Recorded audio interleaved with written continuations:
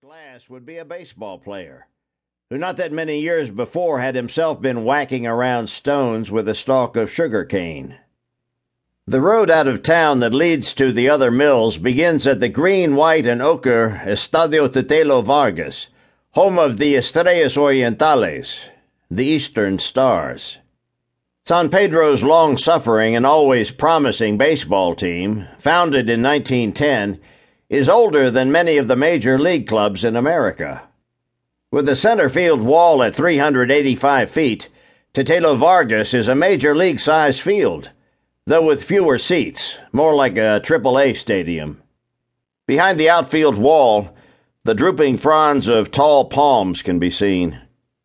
And in the distance, sticking up behind right field, the smokestack of Porvenir.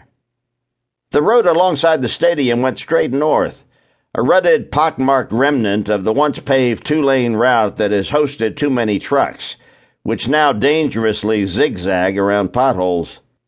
The road led through the rural zone that was still San Pedro to whole villages that had grown up around the mills after which they were named: Angelina, Consuelo, Santa Fe. Soon, still in San Pedro, the road seemed like a causeway over a vast vegetable sea with lapping silver and green waves of sugar cane. Some already cleared fields looked as if they had gotten bad haircuts. Leggy white birds called galsas grazed there until sunset, when they nested in the trees at the field's edges. At lunchtime, the galsas were still in the fields, and the cane cutters in Consuelo were under the trees, resting in the shade from a broiling midday sun. Cutting cane is the worst job in the Dominican Republic, the hardest work for the least pay. It has always been said that no Dominican would ever do such work, never even want to be seen doing it. Desperate people from other sugar-producing islands with dying sugar industries were brought in to cut the cane. And so places like Consuelo have a polyglot culture with West Indian English and Haitian Creole as commonly spoken as Spanish, and often mixed in the same sentence.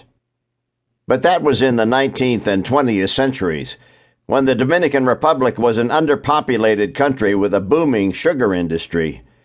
Today it is the reverse, and the job market is becoming desperate. In this field, the resting cane cutters were born Dominican. No one really cared how long a lunch break they took.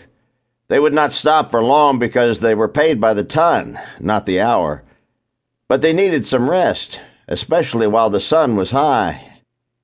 There were several varieties of cane grown here, and this field had been planted with what is called Angola pata de maco.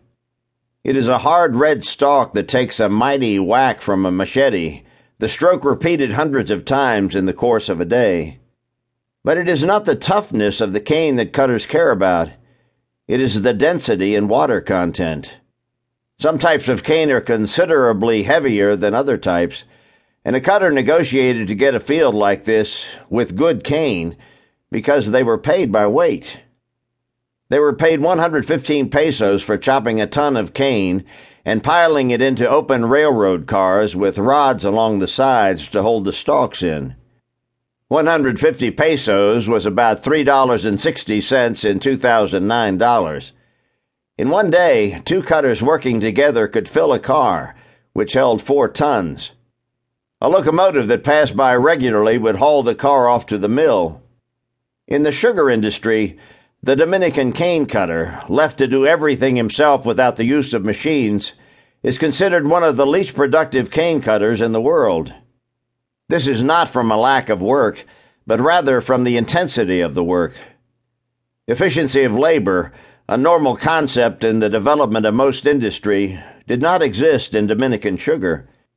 Equations such as the number of man-hours to produce a ton of sugar were of little interest to the unregulated adventurers who came to the Dominican Republic to produce sugar. The cost of labor was so low, the quantity of sugar that could be produced so enormous, and the profits so staggering, that no one was pondering better means of production. After the initial decades when the sugarmen arrived and built their state-of-the-art mills, there was not even a great effort to upgrade equipment. So while every